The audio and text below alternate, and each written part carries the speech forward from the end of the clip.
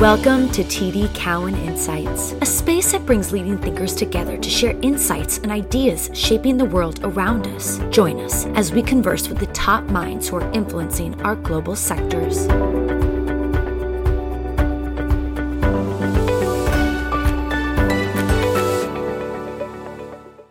Good morning. Welcome back to TD Cowen Street Cred. I am Chris Kruger with TD Cowen's Washington Research Group, and will attempt to translate K Street to Wall Street faster than a speeding Acela, and even faster if you juice up the playbook. Really crushing our 2024 resolutions with our second pod this month. Our inaugural pod attempted to try and make sense of 2024 by breaking the year into three separate tracks that were running parallel and, of course, now have all intersected. On today's pod, which was recorded on January 25th, so fair warning if everything has changed, we're flagging 6 wild cards for the 2024 election. All right, here we go. Buckle up. The number one wild card to watch, no surprise, the economy. If you look at the presidents who have lost re-election since World War II, Gerald Ford, Jimmy Carter, George H.W. Bush, and Trump, they all share at least one commonality, and that is a recession. We are in a new sort of bizarre political dynamic where people sometimes vote against their own economic interests, as politics seems to have devolved into a type of Lord of the Flies dynamic. But that's where we are. Back in the day, your economic situation largely determined your political views. Now your political views tend to determine how you feel about your economic situation. But the economy remains a huge wild card. Reminder, the stock market is not the economy. Among voters, inflation remains a top 3 issue across multiple cohorts, along with crime and the border. This is very regionalized, and that is reflected in our politics and our representation in Washington. The big 5 swing states that will determine the Electoral College, Georgia, Arizona, Michigan, Wisconsin, and Pennsylvania, all have 50-year near low unemployment. All right, number 2 wild card to watch, abortion. Monday, January 22nd, was the 51st anniversary of the now overturned Roe v. Wade. Democrats kicked off an ad blitz focused on reproductive rights with campaign appearances by both Biden and Harris all during the week.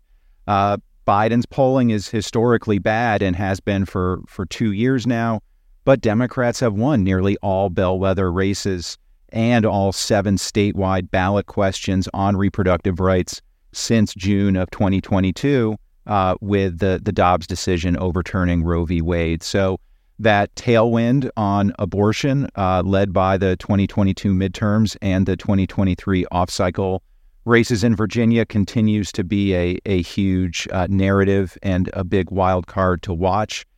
In New Hampshire on Tuesday, 67% of Republican primary voters said they oppose a federal law banning most or all abortions nationwide, per a NBC News exit poll. That's among Republican primary voters. This issue really resonates with independents, along with democracy and reaffirming the 2020 election results.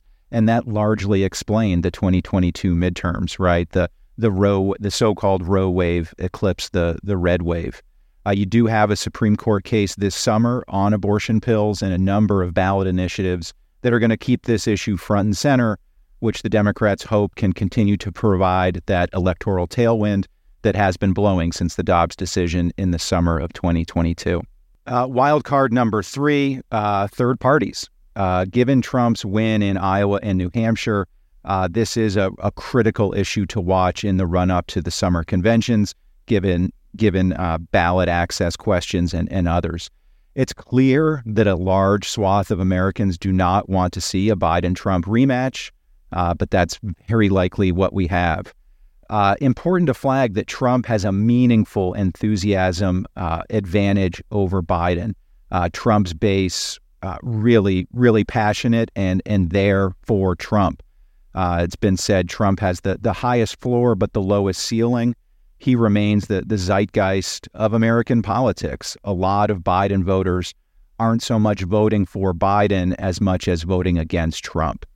Keep in mind, Biden barely won in 2020, and that was largely due to the campaign's focus on keeping the typical third-party progressive types off the ballot and uniting everyone against Trump.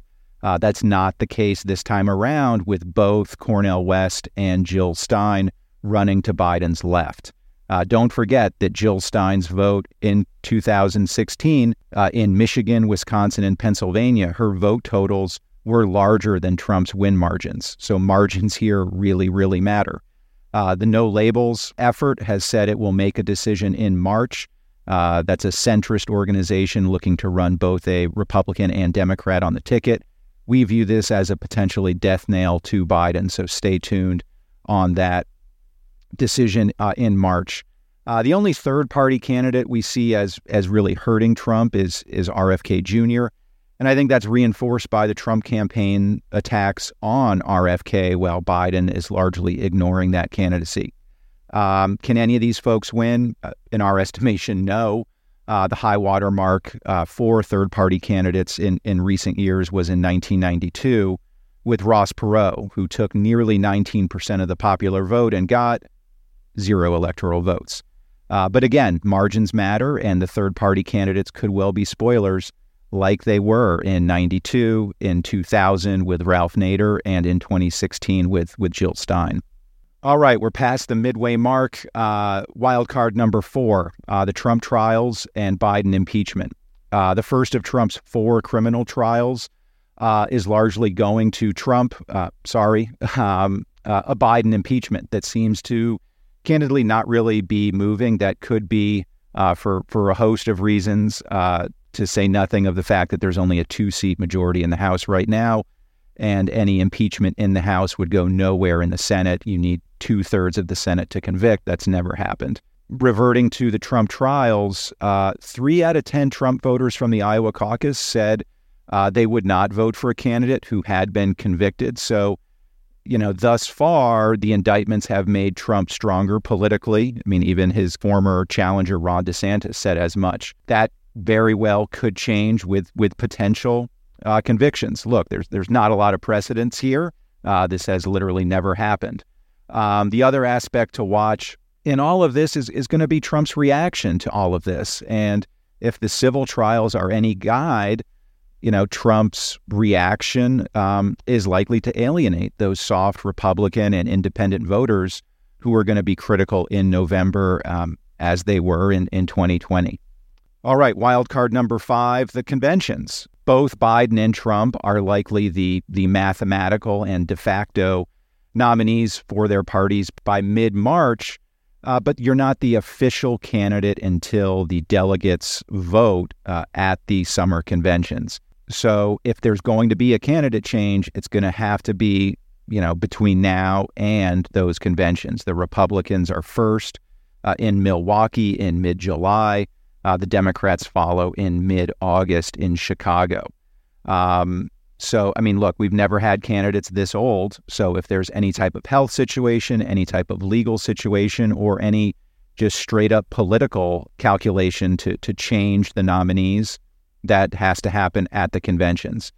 Keep in mind, the voting ends on November 5th, right? Early voting starts in some states in September. More than half of the ballots will likely have been cast by Election Day. So once you get out of the conventions, that's it. The tickets are locked. Final wild card, the undercard, right? I think folks sometimes forget that it's not just the White House, it's the Senate and the House, which are massively important for legislation, particularly with the upcoming tax cliff, right? All of the 2017 Tax Cuts and Jobs Act individual changes all expire at the end of next year.